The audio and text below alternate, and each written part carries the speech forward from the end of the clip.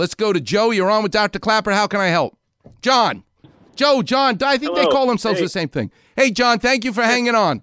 Hey, thank you. I'm a physician assistant student getting ready to graduate pretty soon, and I had a long career in sports medicine, and I've been listening to your show on the way to work for, I don't know, about 5 or 6 years now. So just want to say thank you for all the good stories and all the learning and all that kind of stuff. And I was just curious, you know, as a new graduate trying to get back into sports medicine and orthopedics, like any guidance you might have and how, like, you know, I know you guys have PAs, and how do you incorporate them into your practice, and kind of any guidance you could provide would be amazing. I've enjoyed your show for many years.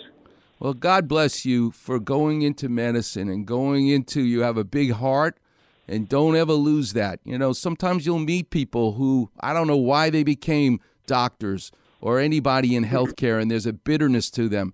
You just keep remembering my voice, because I don't need anybody to dissuade you. You're already on the right track. The reality is they'll pollute the system. There's lots of, you don't need me to remind you how crazy life can be. In fact, sometimes when I go to the beach, I watch seagulls, right? One of them finds a clam. You know what happens we think like nature is this beautiful little place.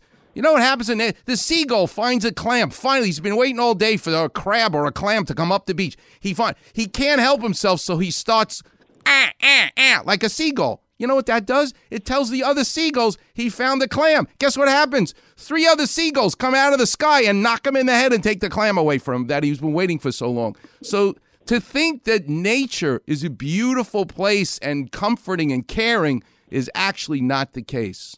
What's beautiful about being a human being is to be able to bring joy, happiness, nurturing to the world. And that's what you need to be doing, which is what I can tell already you are doing. So here's my advice. You call Cedars, because we could use a guy like you. So don't stop. Find the things that you love. But in the end, I will tell you, John, it's the one-on-one relationship that you have when you're in that exam room, and it's just you and the patient. And don't ever be in a rush that you're standing in the hallway and you're talking to someone. You remember these words from me. You always sit down. You got to sit down. That tells the patient, even if you're going to be there for a minute, sit down. Here's the other thing I want you to do. Always touch them. They will feel like you've been in the room with them for an hour.